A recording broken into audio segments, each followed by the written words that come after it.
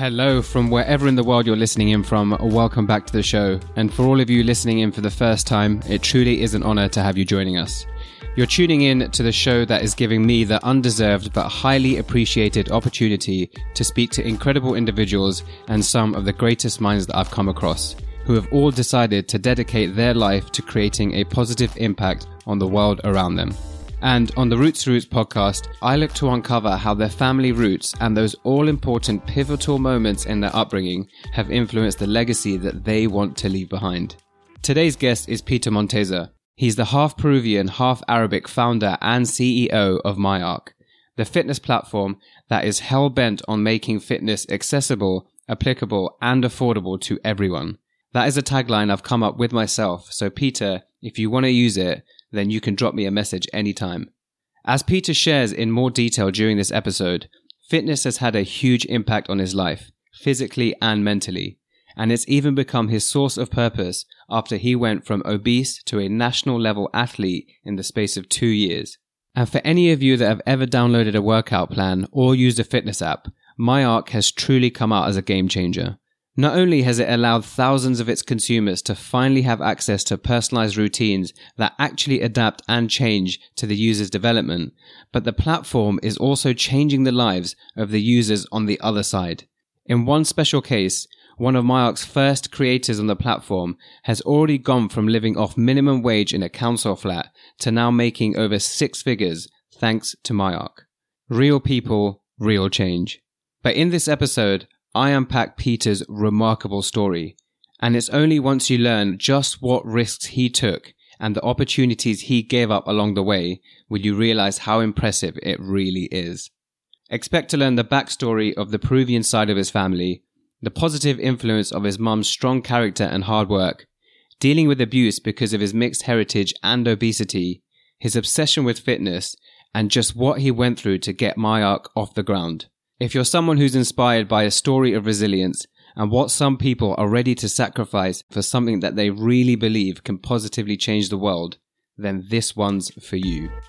Don't forget that if you're listening but not yet subscribed, there's a chance you may miss other episodes when they get published.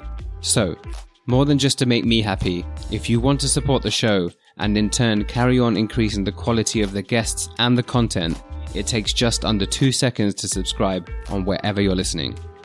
But now, I'm excited to welcome Peter Monteza. Peter, welcome to Roots to Roots. Thanks for being here. Thank you for having me. So we've only met once, but it's become clear to me that as I've developed the show out and kind of niched down on exactly what I'm looking for, there's people that I know from first meeting them, that there's something in them that makes me want to find out more. And I think it ties back into this idea that when people are doing things that are referred to, and many people refer to as change-making initiatives, from the little you've told me about your background, it fascinates me to know how those things are linked. What is the story of Peter going back to the generations before? What is that journey that got you to where you are today? That's a very deep, loaded question, but my family is from Peru, and they came to the UK in, I'd say, late 90s, actually. My mother was a teenager when she came here and had my brother very, very young. And for context, my brother and I are the first ones in our family, kind of history, etc., to go to university. It's a very wild upbringing because I grew up with my mom, my auntie, and my grandma in a very Peruvian first kind of household where you have ceviche with every meal, and it's a very you don't sleep until very late, you have food late. It's a very different to what my kind of British English friends would have supper 6 o'clock. My dinner would be 9, 10 o'clock. Very loud household as well, very energetic, beautiful heritage with music and dancing, etc., which as a kid I was always kind of indoctrinated to that with Peruvian music, etc. And I think a lot of stuff from, I guess, my mom hustling very young, trying to bring up 2 kids by herself, basically, in London, which is it's not the cheapest city in the world, kind of instilled in my brother and I, kind of hard work. And her motto has always been like, oh, where there's a will, there's a way, and you can make it happen. You just have to figure it out. It doesn't matter if you don't have the answers right now. You can do it. You just have to go and start. And I think that's always from a young age has been like ingrained in my head, just seeing her, do loads of different jobs, anything to kind of put food on the table, etc. And in inventive stuff as well. She knows 5 languages, my mom. So you can start monetizing that by being a translator, helping, etc. She's very good with people skills. And I think I've been able to network well because I just learned from how she, even in restaurants, the way she builds rapport with like waiters, waitresses, the restaurant owners, etc., to give us like cool deals or just make us feel like, oh, we can get special discounts or whatever. It was all just from being very nice. She has like really good charisma, very energetic. And I think as a kid, I was like trying to be a parrot and just trying to like mimic that or mirror it rather. And I think I've just taken that into like adult life. So yeah, I think that's a good place to start, was the upbringing of, not growing up with a father, not growing up with, on my other side of the heritage, which is the Saudi Arabian side, just simply growing up with, my grandma, auntie, and mom, and my older brother, of course. I think, I'd start from there, and I'd start from looking at the hustle culture that was instilled from a young age, seeing my mom have to work super, super hard to raise 2 boys in central London, West London as well. Kind of like set up the stage for, being good at academics, being good at sports, and trying to be good at startups now. I was going to add that context. So you have the Peruvian and Arabic influence within your blood, but clearly the Peruvian side has dominated sort of the culture and even probably part of the identity. I just want to go one step back. So your mom and her generation, they were born in Peru, right? What inspired or what influenced that side of the family to leave Peru and come to the UK? It was actually mainly my mom who did that. Okay. So she was young and she wanted to travel. And she left Peru. She grew up on a farm in Peru, which is very different. Wow.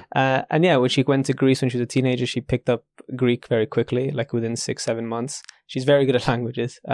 She's the one who came to the UK, met my father. I think I said like the only place where a Saudi and a Latina meet is in London, hence why I'm here. And her life kind of just changed when she had my brother, and then knew she had to kind of stay in London, and then bringing over like my auntie and my grandma would come here and there because she loves Peru. She's very like Peru first and like Viva Peru. Doesn't like the weather here, and understandable. I understand. But my grandma kind of just would come, maybe half the year, and then go back to Peru to kind of help with the family, etc. You touched earlier on this, idea of from the youth that you had and what you remember of, the character traits of your mum. One was the kind of always looking for that opportunity, and built within that is this idea of resilience. And of what I know about Peru, I mean, for centuries, but even looking at the last century, it was kind of flooded with a lot of conflict by the surrounding borders. And I know that's changed, I think, in recent decades, where now we're getting to a place where the country's going through quite a good economic sort of upturn. But do you ever sense that from, your mum or the previous generations, that being in a place that was filled with quite a lot of conflict has built this, whether indirectly, these innate character qualities of needing to deal with being resilient and, dealing with constant change? Yeah, totally. I think if you grow up in a very like nurtured environment, everything's provided for you. I don't think you're going to be someone who's naturally going to like pick themselves back up when they have setbacks, or for lack of a better word, eat a lot of shit and still keep progressing and powering through. So I think that definitely molded her. I think people in the region as well. I mean, you have stories, for example, like even in the Premier League, of like footballers who from, Colombia, etc., who would travel 4 hours to training, no football shoes, had their first, and then now they're in the Prem, right? Like there is a big resilience in South America because of all the troubles they faced, obviously all stemming from colonialism, but we won't go into that. That has come up on the show a number of times, but it does stem from that. So do you know the story of how your parents actually came to meet, and what was the view from either side of, these two different cultures or these completely two different backgrounds coming together? Was it quite accepted in terms of expectations of a family? I think even though South America is very, Catholic first, etc., and then Saudis obviously with Islam, there's still quite a lot of similarities between the cultures. They both love food. They both value family a lot. They have generations living in the same households as well. So there's a lot of similarities between the two. But I think, my mom was very open to, I think she called herself a Muzo Christian. Okay. So she was happy to do both, practice both. And it was she just loved both cultures. But like I said, I didn't grow up with that side of the culture too much. So I don't really, it's funny because people always say to me, even when people from Peru or different parts of South America, they're like, oh, you look way more Arab, or why don't you speak Arabic? Or I don't feel as accepted, or I would say accepted is not right, but I don't feel like I belong to Peruvian culture as much. And I definitely don't belong to Saudi Arabian culture much, because I don't speak the language. I've never been there. So I'm kind of in this weird hybrid mix of maybe I'm just a Londoner. Yeah. Well, I mean, there's, that whole third culture kid perspective where, there's a lot of benefits where you kind of get to pick and choose from, not pick and choose, but you get both, cultures and values. And then of that, you can kind of mold a bit of what you believe in or what you stand for. But then the other side of it is you're not really one or the other. And, did you ever feel in your upbringing, either through your school environment or even amongst family, that there was a bit of this separation or identity clash, and how did that affect your childhood? Yeah, I would say I didn't see other people like myself in schools, etc. And I could even tell that when I'd bring pack lunch, and it wouldn't be a ham and cheese sandwich. It would be a thermostat full of very seasoned chicken and rice and stuff like that. I mean, it was great. Yeah. But that could get made fun of, etc. Until they tried it, and then they wanted to barter and trade their sandwiches or whatever they had. But there was always my household was very different. So when I'd visit friends' house when I was younger, I would be very confused as to oh, how come my house isn't like this? Or, it's very quiet here. It's very this and that. And then when you enter my house, it's a different world. You've just been transported to another part of the world, right? So I would say it shaped it in that way, but I was just observant and would just see different people's cultures, backgrounds, etc., and just start to be all right, cool, I'm different, it's fine. They're different to me. It doesn't matter as much. Obviously, growing up and doing sports, I had a lot of because it was competitive, etc. There was a lot of racial slurs my way, etc. Right. But they'd get the geography wrong, so they'd say the derogatory term for someone who's Pakistani, all that sort of stuff. And it's I'm not from there, but you're still trying to hurt me because I'm different, or I look different, or the color of my skin's different, or I have thicker eyebrows. Yeah, I'll be interested to know how many people watching this then rewind and try and zoom into eyebrows and be they're not even that thick. Do you think that a lot of this, like you said, these slurs, do you think it came from a place of malice or ignorance? Ignorance. Yeah. I strongly believe that if people were better educated and traveled and experienced other cultures, that they would see a lot of similarities with theirs, and also just see people. They wouldn't see whatever they've kind of been indoctrinated with or brainwashed with. I don't think people truly hate. Yeah. I think they're taught to hate. And I feel like if people just traveled more or got to experience a lot more culture, which is why I think London isn't as bad for there is definitely bad racism in London, but it's not as bad as other places I visited. Yeah. Because a lot of the schools that you go to, etc., you have a lot of different diversity among students. And that's a great thing, because then you get to learn from a young age, oh, he's just like me, she's just like me, even though the color of the skin is different, they eat different foods, and so forth. So I think being able to just experience lots of different types of people and not have a homogenous, all your friends are a specific ethnicity or background. If all your friends are from Swindon and they're all born and raised in Swindon, and you've never met someone from Bangladesh, then you're going to have views about them, but it's completely false. Yeah. And what were your friendship groups like? Were there any similarity? Were they from certain backgrounds or certain mindsets that you notice? So I guess It just depends on your environment in the school. It's like you don't really choose your friends, I say, in the beginning. Like you're kind of like, you're put in an environment and then you kind of like befriend who's ever there. Not to say I don't have any friends. But I'd say a lot of them were, from different backgrounds, like Greek, Russian, Turkish, Indian, and then, and English and British. So like, I was happy with that because I got to always like try nice different foods. Right. And I was a big foodie, so I still am. So for me, it was really nice to be able to experience all of that. So I never kind of, anytime I'd hear these stereotypes about people or see like propaganda or right-wing media, even at a young age, or even on newspapers, etc., I would just be very confused as to that doesn't make sense to me, or like it's illogical. Like I don't know how they've come to that. So because I had like exposure to different cultures, it was much harder for me to accept these wild views. Well, I would say these are wild views. Yeah. Did you notice any differences in, any stark differences between going to a household of someone who is typically British versus going to, say, the household of families from different backgrounds? I would feel more at home with the family from different backgrounds because it's very similar. Like it's loud. There's a lot more energy. There's always food cooking. You can smell the spices and the seasoning, etc. Where I've had like people who come to my house, like who have like English British backgrounds, and they would be, why does it smell in here? I was like, oh, what do you mean? Why does it smell in here? It's just food. Yeah. Why is that a bad thing? And I know it was from a previous episode, but it really struck to me, which was the idea of hospitality.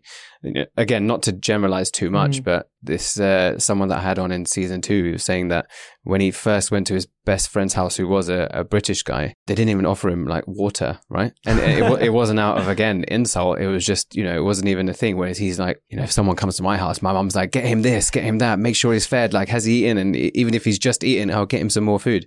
And then you realize like how many of these indirect influences around, in this case, hospitality of just people in general, right? It's different. Well, I guess from that region is much more like a sharing culture. And when I visit other countries that isn't particularly Western, etc., there's much more like community. I feel like London, cities like that, New York, etc., it's not very like community driven or first, where like it's kind of like, I need to win for myself and do this. I'm not going to do X, Y, Z. And I think that plays a big part into it. But I mean, even in my household, my family would get angry if my friend hasn't been fed. I'd be upset if they don't finish the food. I'd be like, no, you have to eat it. Okay, take it in a Tupperware, go. Which would never be the case if I was to visit. Right. I'd say more of like, the English friends. Yeah. And so you had a bit more of a linear route through school in terms of the setup that you had for going into school and university, right? It was just straight school, GCSEs, A-levels, university. Yeah, I was struggling a lot with my, I'd say, physical health because I was obese growing up, actually. Childhood obesity is still rising in the UK. And I was eating, like, my mom would make very good food, like healthy food, etc. But I think I was just eating too much. Like, and also, like, if you're a single mother, it's hard to do a lot of things at once. So it's hard to get a lot of things right, especially if you're young, right? Imagine a single mother, early 20s, raising 2 kids and trying to get money in, etc. Like, it becomes very hard to balance a lot of things. So I think, and nutrition is a very difficult thing that people still struggle with like macronutrient, like understanding macronutrients, the breakdown, how that affects people, and also genetic differences as well, right? Like, different genetic backgrounds because of ethnicities will have different metabolic, different metabolisms. Yeah. So the way that they can metabolize carbs, fats, it changes. It's very personalized. And we kind of, unfortunately, both of us, my brother and I, were obese as kids. And that was quite tough, I think, from just like another thing of differentiating you. You're not just like, this brown kid with a unibrow, you're also really, really large, right? So it's another point of differentiation or something to help you stick out, which kind of makes you act out a bit in school, I think, as you're a kid growing up, because if you get insulted and stuff like that, like, you feel like you have to say something or prove something. Yeah. And that was an unfortunate side effect of just being different. I think it's much more inclusive now, which is great, and there's a lot less bullying in schools. But yeah, it was another point of I think differentiation, but it also helped shape, I guess, what I even do now which we can get into. Yeah, it's a really interesting point that you bring up, because I've talked about this in previous episodes, but there's a book called The Triple Package by Amy Chua. And what it does is it characterizes some of the disproportionate success that we see amongst certain groups of individuals from certain backgrounds. And it focuses on the situation in the US, but the three characteristics it covers is believing you have this superiority complex of the culture you come from, and impulse control. So being able to delay gratification, and that, in certain cultures you see where so much effort is put into education. But the third one is inferiority complex, right? Where I think especially when you are a person from a background in a country that's not your own, and you are quote unquote a minority, you kind of all carry around this sense that you might be inferior to those around you. But also the sort of families that we're raised in, it's always, why didn't you get 99% if you got 95? Or, why didn't you get an A if you got a B? And so it's always kind of chasing to be better, where that inferiority can push you to do more. But I think the other point that you're adding there is even also having a weight issue and the bullying that you get as a result internally, you can internalize that inferiority even more. Did you find that helped drive you to want to prove people that you have more to offer? Yeah, totally. Like, I would use it as even motivation to lose weight, which is quite not, I don't think it's the best mindset to have. But yeah, I'd get very focused on something, and I just have tunnel vision and just do whatever I can to achieve that. Especially with the weight loss, I remember going, like, researching as much as possible, even as like a 10, 11, 12-year-old, like trying to become an expert in that, and teaching myself a lot about it. And then also just training so much, like almost 3 times a day. It wasn't sustainable, obviously. But it was just to, A, prove people wrong, and B, achieve something that I know I could achieve. And yeah, it became a bit of an obsession. And I think what you've raised a good point, that inferiority complex makes you feel like you have to prove it even more, and you work even harder to try and get there.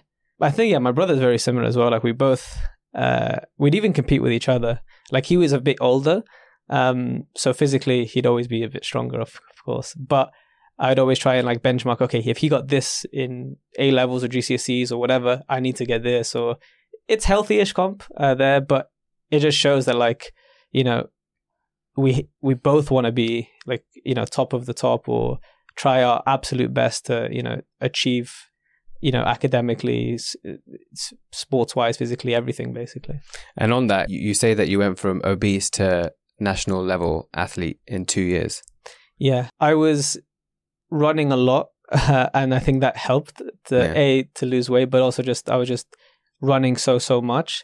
And it was for like national youth level, so like doing nationals when you're aged, I think 15, etc. So competing against, because I started winning like the borough races in like Westminster Champion, etc. for athletics or country. Then it would be like more of like the London thing, and then qualifying for nationals to compete against other people with that. And yeah, that was bizarre, because 2 years prior to that, I wasn't very good at even like doing like a 10-minute jog.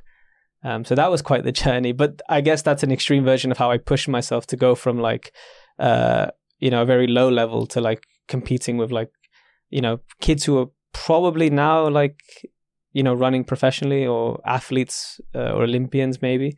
So to be even in like, a bracket like that at a young age was quite a roller coaster and quite crazy. But it's kind of, again, testament to the inferiority complex, that you have to push yourself. It wasn't just going to be, oh yeah, you can just normally lose weight and do it slowly. It was, no, like, this is all or nothing. Right. And that becomes toxic, I think, to an extent. It's a double-edged sword. Did you see that influence come directly or indirectly through your family? Was that very much a mindset? I know you touched on your mother's sort of character traits, but this desire to push all out to the best that you can, is that something you see that was just instilled in you from an early age? Yeah, I think, I remember even in like parents' meetings, if a teacher would say something bad, I think I would feel the pressure coming, right, of like, okay, I need to like do well. And I think there was something in me that, like, I also want to make family proud, everyone proud, which means, okay, I need to achieve above and beyond and go the extra mile. And it was just like, I think that's carried on even into adult life, where I'll beat myself up a lot if I don't like push myself or like, you know, exceed or try and get this, and some things that are even unattainable. I think I still carry to today. I'm self-aware of it now, that, you know, I'm pushing myself from this kind of complex, and I need to learn to kind of like, you know, be okay where like it doesn't have to be 0 to 1,000,000 very quickly, or 0 to 100 rather, and be able to do it in a more sustainable way. So I think, yeah, you'd even have things like body dysmorphia, where, you know, I was like, oh, I'm not as lean as I used to be, or I'm not as athletic as I used to be, and then I get, okay, I need to start, and I need to make my own training program again, and I'd be like, wait, I need to take a step back, as like, I'm not competing anymore, I'm not trying to do this anymore, I should do something that works for me and my lifestyle, where, you know, work takes up most of my day, so what can I do in that short time frame to still enjoy my fitness and not be like, I need to get a PB every time I run, or I need to do this and do that, etc. The big thing you're working on now is My Arc, and that is in the fitness space to influence others to go on a journey to improve their own, whether it's, you know, whatever target they've set themselves physically and even mentally. Was that a natural progression that you made from your education years, or did something come before? So I finished, I studied management science at UCL. I did masters with it as well. It was very data heavy, data analytics, very quantitative subject, etc. And it was also quite practical with like business challenges and all that sort of stuff. And that got me kind of understanding how businesses work a lot better. I always had a lot of ideas that I wanted to do in the fitness space, just things that would frustrate me. Like the first thing I started ages ago during uni was something called smart bells, where I would attach IoT type sensors onto like a dumbbell, have it magnetized so that I could just track my steps. I was taking like a piece of paper to write notes and that sort of stuff for my reps, and I wanted to see data and how I'm progressing, and I just hated manually tracking it. So I wanted to make smart bells, and I was going gym to gym like a door-to-door salesman, trying to see if they'd be interested in something like that. And this was during uni, and then it kind of pivoted into something where we used computer vision. So I was like, I don't have the money to buy loads of sensors or have a production team or a unit or whatever. What if I can use software to do the same thing? And that's where the first version of this company started, which was using AI to track your body. So instead of having sensors on the weight, instead it would just track through the camera of any iPhone or any smartphone rather, you know, your range of motion, your reps, your sets as you go up and down, your squatting or shoulder pressing, whatever exercise we kind of programmed. And that was going quite well. That was straight after uni. And I had secured a job, 2 jobs actually, Accenture and Deloitte for consulting. So I was going to go uni, then straight to that. But then this just kind of like, I wasn't excited about that, but I was very excited about this because I was building something. I was going around again, gym to gym, trying to sell things to personal trainers, to the gyms. And it was going well. I had loads of managers sign letters of intent, people wanting to do the free trial, to do the trial. So we had about like 6,000-7,000 people who were ready to kind of roll it out into the gym. And then COVID hit, and we were a B2B play. Like we wanted to put it in the gyms, licenses to the gyms, etc. And then, when the gyms closed, we had to kind of like take a step back and like, what can this develop into? And then my co-founder, still my co-founder today, Arahan, took a job because he comes from an Asian background, and both his parents, I believe, are doctors. And he did engineering at Imperial. So there was a very big emphasis he needs to get a job. And he had a job lined up for investment banking at Barclays, and he didn't take it. Wow. And that was I think it's even harder in like an Indian household to say no to that. So we did it for like a year and a bit, but then COVID hit. His parents kind of wanted him to get a job. And he got like a software. He was working in a software agency developing products for loads of other companies and startups, which is ironic because we wanted to develop this.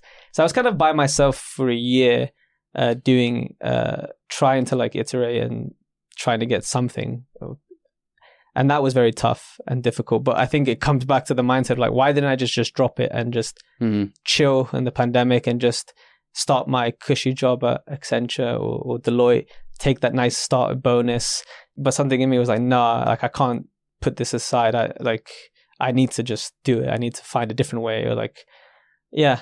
So it goes back to the childhood thing, right? Yeah. And actually touching on that exact point, and it's something that comes up again in the book, The Triple Package, which I think is really poignant to note. What it says is that some of those exact same characteristics and values that help people to have succeeded from when they come from these particular backgrounds can also be very imprisoning in the way they define success. And so what that means is that, you know, coming from backgrounds where it is all about pushing yourself and, you know, dealing with that inferiority complex to always strive to be the best, it still usually goes down a more conventional route of success, right? So the well-respected job or the high-paying salary, right? Careers like doctors, engineers, lawyers. A lot of the time with these type of jobs, there is normally a ceiling at which success has its height. And this is where it's something that I refer to as the difference between meaning and money. When someone like yourself decides that, exactly as you've communicated, you have the desire to pursue a meaning behind what you do or a purpose, because it's something you strongly believe in at the sacrifice of, as you've said, a high-paying job. Sometimes it's either not really understood by people from our community or background, or you're just going to have to deal with a lot of pushback and, moving hurdles out the way in order to pursue this.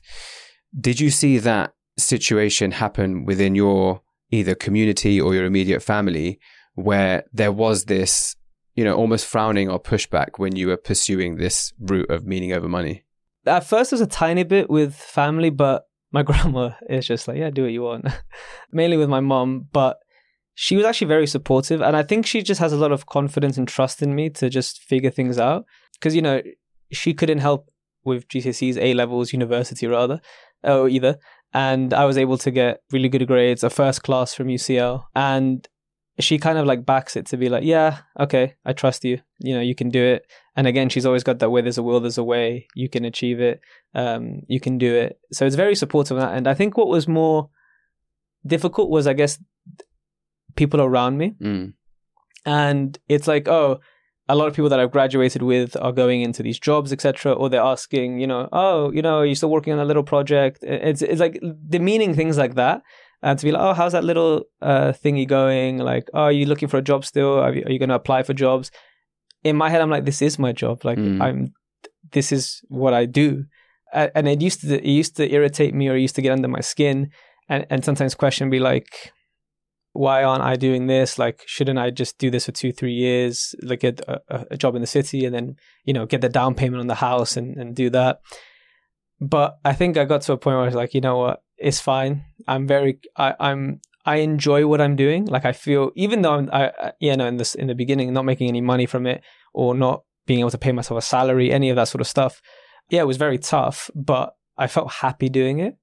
There's obviously a lot of horrible, dark moments within that, but I still felt happy doing it, and I felt like I could see the purpose behind it. I was working towards a vision. I still am working towards a vision, but I just felt like I was part of something bigger. Whereas when I had like these job offers or even in university, I didn't feel like this was giving me anything or meaning, or like I don't feel happy doing it. And so I started asking myself, okay, what do I actually feel happy doing? And it was this, and it wasn't that. So for me, it became then, oh yeah, I don't care what anyone says now. They can have their opinions, they can do that, but deep down, I know that I'm enjoying what I'm doing. And then enough time passes where they start asking you, oh, how did you do it? In terms of like, how do you start a company? How do you, bring a product to market? Or how do you do this? But it was the same people who would say, how's the little side project going? How's the little project? Demeaning it, etc., who actually are not happy in their existing jobs. And fair enough, because like those jobs are tough, right? Like, investment banking is tough, consulting is tough, being a lawyer is tough. And a lot of people don't get much meaning from it. It's more of like the status, which again comes down to what you were saying before about like family pushing you for that because you need to be respected. And also just amongst your university peers of like, this is what capitalism is, right? It's like, who's going to have the most money? Who's going to do this? Who's going to do that? And, in the city is a very good catalyst for that. So people just go into it. I had friends who would study like chemistry, biology, who are just in asset management and investment banking, which doesn't make sense to me. Why do you think your grandma was so accepting? I think because she's lived a long enough life to just know what really matters in life. And for her, I think like things like cars, money, like it doesn't really matter. What she just enjoys the most is being with family. I like that. And you mentioned earlier that, on this journey, there were some dark moments. What did you mean by that?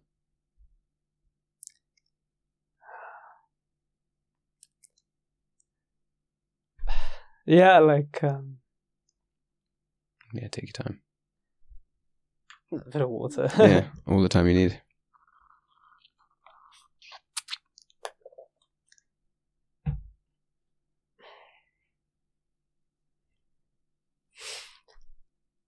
Yeah, I'd say, like I said, right, I wasn't able to...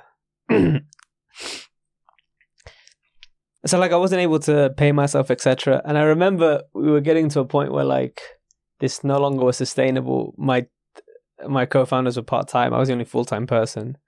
And we were trying to raise money at the time just so everyone could come full-time at least, because I couldn't do it anymore by myself. I needed people to help. Even though we had, like, a really shitty live product out there, it was making some money. There was good traction for it to understand that, like, if people are literally paying for it and some people are making thousands from it, there's something here. And with the right, resources behind it, aka time, we could really take it off, etc. So I remember before getting our first investors, who were Techstars, really amazing accelerator. I'd say them and Y Combinator are probably the best in the world. So it's very hard to get their investment. I saw there was this event called Web Summit, where like loads of investors, startups, everyone just goes to it. And I remember looking at my account and thinking, like, I cannot afford this. And I met this guy who went to my uni, and he was in a startup named Parham, and he told me about this event. And he says, "Oh, I have a guy who's selling a ticket at a discount." And that was a big risk I took, because it was basically all the money left in my account. Wow. To get that ticket, to go to Lisbon, and then even the Airbnb I stayed in was terrible. It was like the bathroom didn't work. I'd have to go to the bathroom downstairs in the cafe to use. Like, it was horrendous, and there was no hot water, so like you'd have to shower with very cold water and then head over, and you'd be there from 9ish a.m. until like 6 p.m. and then there's the after events. We try and meet as many investors as possible. So I was doing that nonstop, even trying to go to like the old networking events until like 2 a.m. and then back into this horrible hostel, shower, wake up for 7, 8, trying to go back in again. So it was like 5 days straight of that. It was tough, and in my head I was like, this is a failure. Like, I didn't get anything. Like, I thought, I'd meet someone and they'd sign a check straight away. Like, it didn't happen that way. But I did meet people from Techstars very, very briefly, and they just gave me an email, and I messaged that email. They gave me another email. I messaged that email, another one. And I just kept knocking on the door. I just kept following up as much as possible. My mom had this saying, "Bebe que no llora no mama," which means like baby that doesn't cry doesn't get fed. So I was just like, I'm just going to keep crying out here in these emails, etc. And eventually someone saw it and they're like, send the deck. And then we had a call, and then we showed them the product demo again. Even though it was a very shit version of it, they still liked it a lot because they were just starting to get into fitness. And then they sent it over to our MD, or now MD from Techstars, and he liked the look of it. And the application was closed, and they were like, you know what? Even though it's closed, we'll just fill out the application anyways, and we'll put you into the next round. And then the last 20, because they only take 10 companies for the year. And the last pitch was at because these guys are based in Melbourne, Australia. The last pitch was our pitch was at 4 a.m. Wow. And I remember, I was like, all right, I'll sleep at midnight, wake up at 3ish. And then, I just remember, it's kind of down to this, because I remember my co-founder would be starting a job. Because he's told his parents, okay, if we don't do it by, if we don't have something by, February in investment.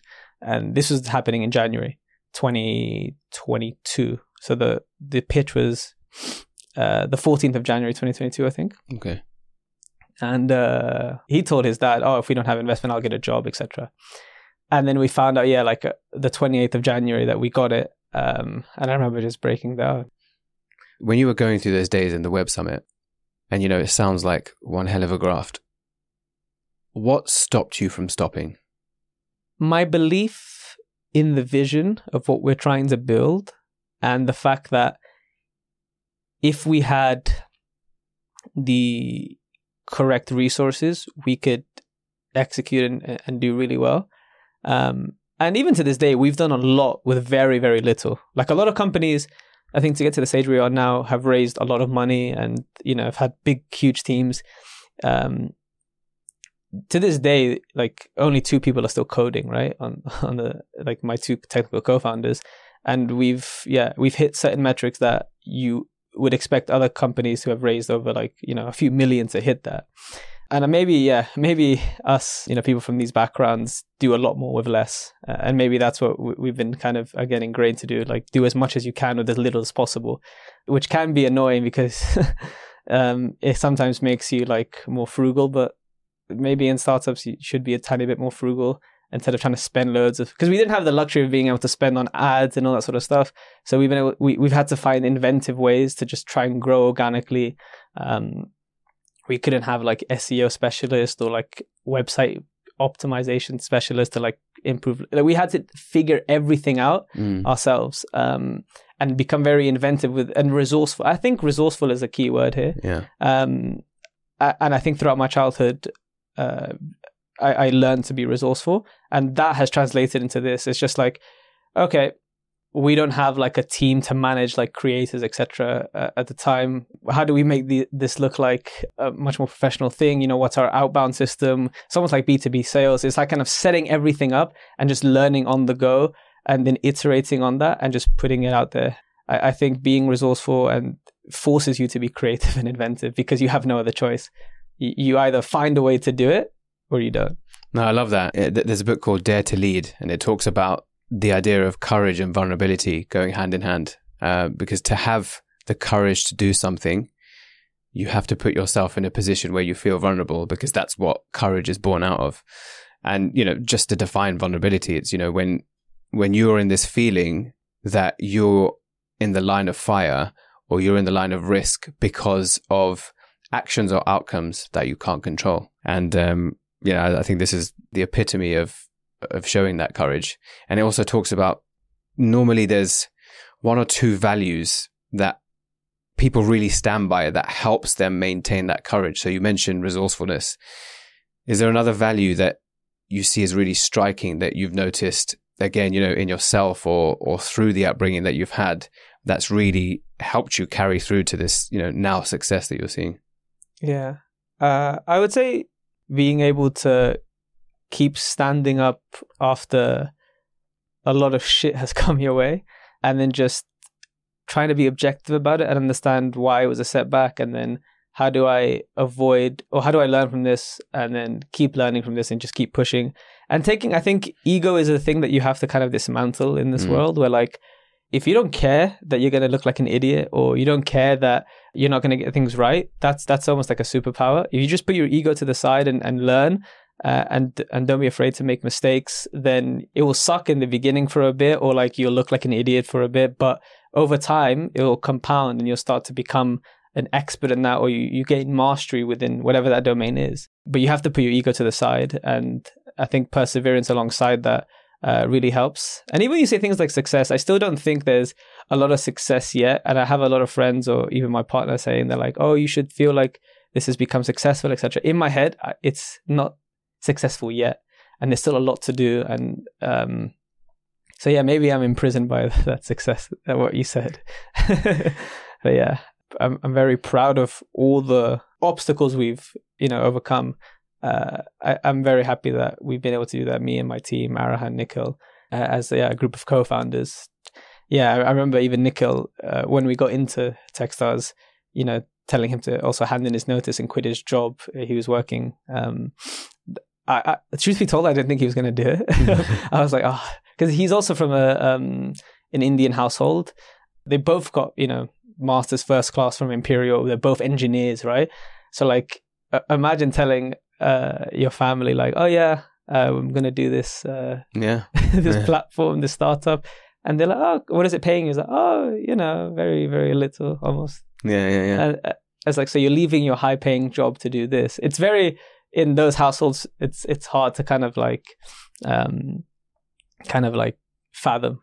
Yeah. But yeah, it's testament to both of them to take the risk as well with me. I know that I say that, I was full-time for a lot before them, etc. But it's also still very hard for anyone to leave like a high-paying job, because salary can be like a drug to people, right? Yeah. And it is that, there's one thing which is the fear of failing, but then there's, especially in these kind of households, again, it can be any household, but it's that fear of failing to satisfy other people's expectations. Guilt becomes an element of that. Right. And you feel guilty, like you're letting your parents down, or if people have paid for your education as well, you're like, oh, well, you've invested in me and now I'm not giving you a return on that investment. Yeah. Or I'm not taking care of you. MyArc. Tell me, what is MyArc and what is the goal behind it? So MyArc is a platform that enables fitness creators to train their fans at scale. And we can automatically calibrate generic training plans to a user's individual needs. And so far, we've taken creators from minimum wage to 6-7 figures. And we've also seen users have some serious health transformations, overcome obesity, come out of a diabetic state, which, as you know, as I was obese before, that's a very powerful story. So yeah, there's serious health transformation for the consumer, and there's also like economic empowerment for the creator.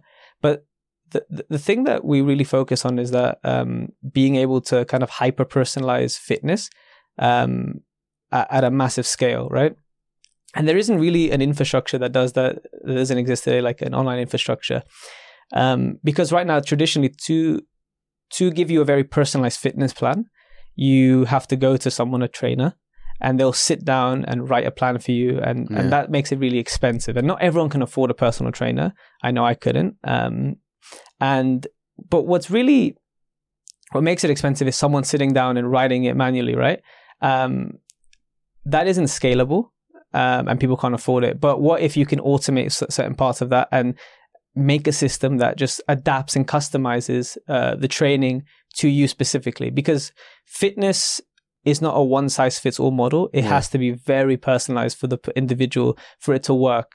We don't believe that people fail fitness. We believe that fitness has failed people because it's very stuck in these archaic type ways. Creators to this day are still selling like PDFs and Excel sheets for their fitness plans, which is mind-boggling to me. It's crazy. Like, I remember I bought a fitness PDF over a decade ago, and then I still see creators selling it now. So like, you're telling me that in over 10, 13 years, you'll have two creators, one from 2010, one in 2023, both still selling the same thing. People haven't standardized the data that comes out of fitness, which is very ripe for algorithmic design. Like, that's what we're kind of really focused on, is personalizing it at scale to the consumer. So it makes, online fitness scalable for a creator, and then it makes it accessible for a consumer and affordable. So they don't have to break the bank to get personalized insights and so forth. Yeah, it's amazing. And, it's something that I haven't really mentioned but I was also, very large as a kid. Probably in my year, I was like the top, always in the top 5 of the large kids. And I faced similar types of bullying. And I think that drove me to not want to be like that. And, I remember first coming out of it, and it became very hard to separate myself from that identity, where when I went into university, I wasn't viewed in that way, but I still viewed myself as that way because that's what I'd been conditioned to know for the first, 17 years of my life. And, making that transition is so powerful. I probably didn't do it in the best way. There was a lot of cardio, a lot of just not eating properly because I just thought, what do I know is the quickest way to do it. So this kind of accessibility, and it's powerful because it is way more than just that physical appearance. What is the most fulfilling part of all of this for you? It's seeing users make insane health transformations and feeling super confident in themselves. Not just transformation in terms of like, before and after picture of like, or whatever. It's more like they're making fitness a lifestyle and feeling really empowered with it, and feeling like, you know, these are people who said, oh, I can't step foot in the gym, I'm too embarrassed, I'm too anxious, I'm getting too stressed, I can never pick up weights, I can never be me. And then after using the app and training with that community of other users, and also the creator being there as well, they've like completely flipped their life over. They feel a lot better, and they just feel happy. And seeing that, for me, is very fulfilling, because it's like, these are people halfway across the world, like a lot of our users in America, that something that we've built is really impacting their lives. And, you know, from going from like an obese state to a not obese state is a big deal health wise, right? You're going to live a lot longer. If they ever have, you know, if they have children, they'll be able to, you know, be there for their kids. Or even some of these are like, some of the users are mothers, etc. You know, mothers of 3 who say, oh, I'd never have time for fitness and stuff like that. And then now fitness is part of their lifestyle. For me, that's very fulfilling. And also seeing these creators being able to make a great living on it. You know, we had one creator, she was living in a council flat on minimum wage, single mother as well. So it kind of ties back to me growing up in a single mother household and how difficult it is. So then seeing her power her community with the app and then make a great living, you know, over 6 figures, it was a very powerful moment. And seeing other creators on track for that. We have creators in parts of the world where their annual salary is now their monthly with us. And yeah, it's pretty amazing to see that, again, that economic empowerment for these individuals who inspire so many people on their social media channel, but haven't been able to monetize correctly, or don't have the opportunity to, because there is no tools or infrastructure to let them train their fan base properly. And then on the consumer side, it's the health transformations that fulfills on both sides. Yeah, it's amazing. And, you know, to be building a product and service that benefits both sides of the equation in ways that they could even imagine. Do you think, you know, the social and economical and physical, you know, kind of at all spectrums of the experiences that you went through from, you know, where it started to where you are now, do you think that journey has played, you know, a substantial role on why you have this desire to help? Yeah. So my auntie is actually very, very large. She's obese and struggles a lot with that. And I've always wanted to, like, from a young age, help her. You know, when I lost the weight, I was like, I want to help her lose the weight. Growing up as a kid, I was very excited. I always wanted to, like, you know, help people with their fitness. I remember I would even in school sometimes make some pocket money by training people because they saw how I transformed, and I was always happy to help. So for me, yeah, I think it became a thing of like, I know anyone can succeed in fitness, and it just requires a very specific environment and variables, etc. So then how can you make that equation for any person balance for them and have the variables that work in their favor? So I think that, yeah, that's a big motivation, because I truly believe that anyone can succeed in fitness. They just need the right tools and the right infrastructure to do so, and the right support. I've heard you touch on not just the, you know, physical struggles of the youth, but also what accompanies that in terms of the mental health side of things that you went through. What do you see the future like?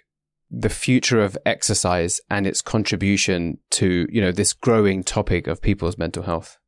I think it's very hard to separate like inactivity and poor mental health. I think activity helps a lot. I'm not saying that's what will solve anyone's mental health. Is like, yeah, go to the gym and run, etc.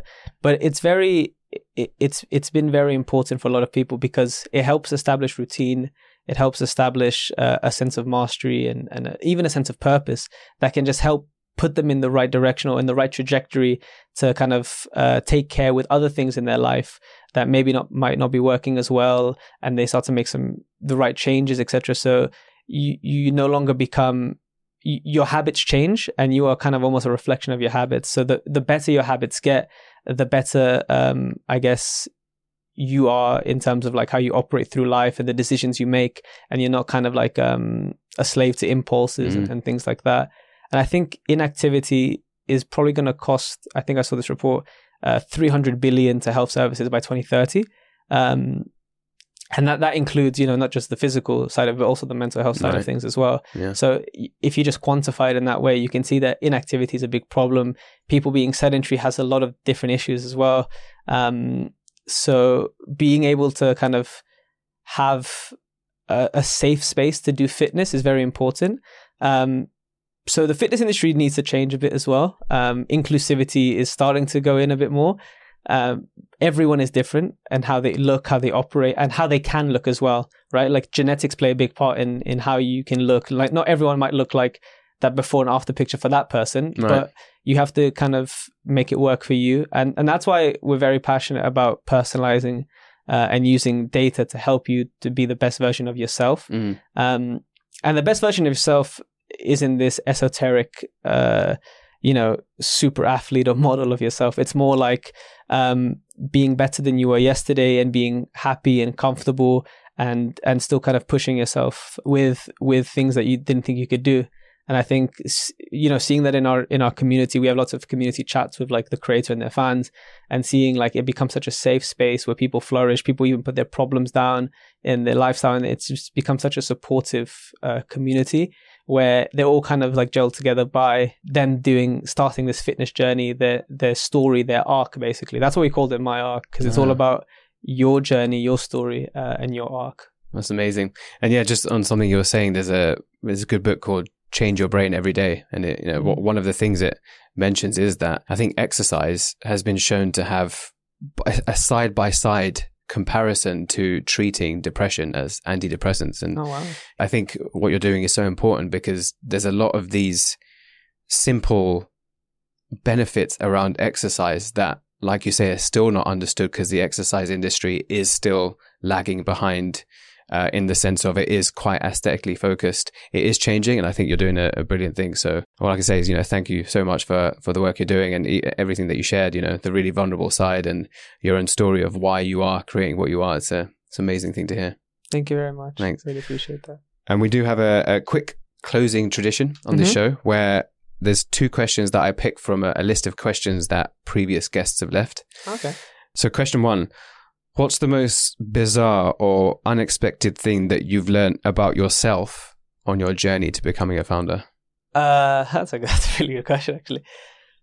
I would say being able to take a lot of negativity and still keeping my head high. Yeah. I think that's been something that I've surprised myself with, the amount of setbacks and obstacles. I think it would have broken a lot of people. But being able to just kind of still keep going through, I think I shocked myself. Because when I look back on paper of all the things that have happened, I was like, how the hell did I go through that? Jesus Christ. Yeah, it's inspiring. And, as people grow, there's always more obstacles and hate that comes. And it's an amazing thing to be able to control. And question 2, if you could travel anywhere in the world for a adventure, and I'm going to say fitness adventure, where would you go and what activity would you do? I've always wanted to try and climb a mountain. So I think it'd be too basic to say Mount Everest. Let's pick another one. Actually, I don't know many mountains. I would try to climb a mountain somewhere. I'd love to. I've never visited Machu Picchu. So I'd love to go and see Machu Picchu. Me too, actually. It's always been on my list of things. So, hey, maybe we'll sit down this time next year and we'll talk about how we did the Inca Trail. Yeah, that'd be awesome. Again, thanks so much, Peter. It's been amazing to have you on. And I'll put your contact details in the show notes. So anyone wants to find out more either about you or about My Arc, they can reach you on there. So thanks again. Awesome. Thank you very much. Just a quick one from me before we finish off. Firstly, a huge thank you. Because if you're hearing this, then that means you've listened through until the end of the episode. And that tells me that there is something that you've taken away from this conversation, something worthwhile enough for you to listen right through until the end. That already means a lot to me. It means that the show is doing what it's promised to provide you with what you're expecting of it. And in return, I would love, if you haven't done so already, to click the follow button on whichever platform you're listening to this on. Of course, if it is Apple Podcasts, it would mean an awful lot to me if you could leave a review as well. It takes 30 seconds that can really compound into bigger and better guests in the future. If you've enjoyed this one, then you'll also love episode 49 by Laura Lake Adebisi.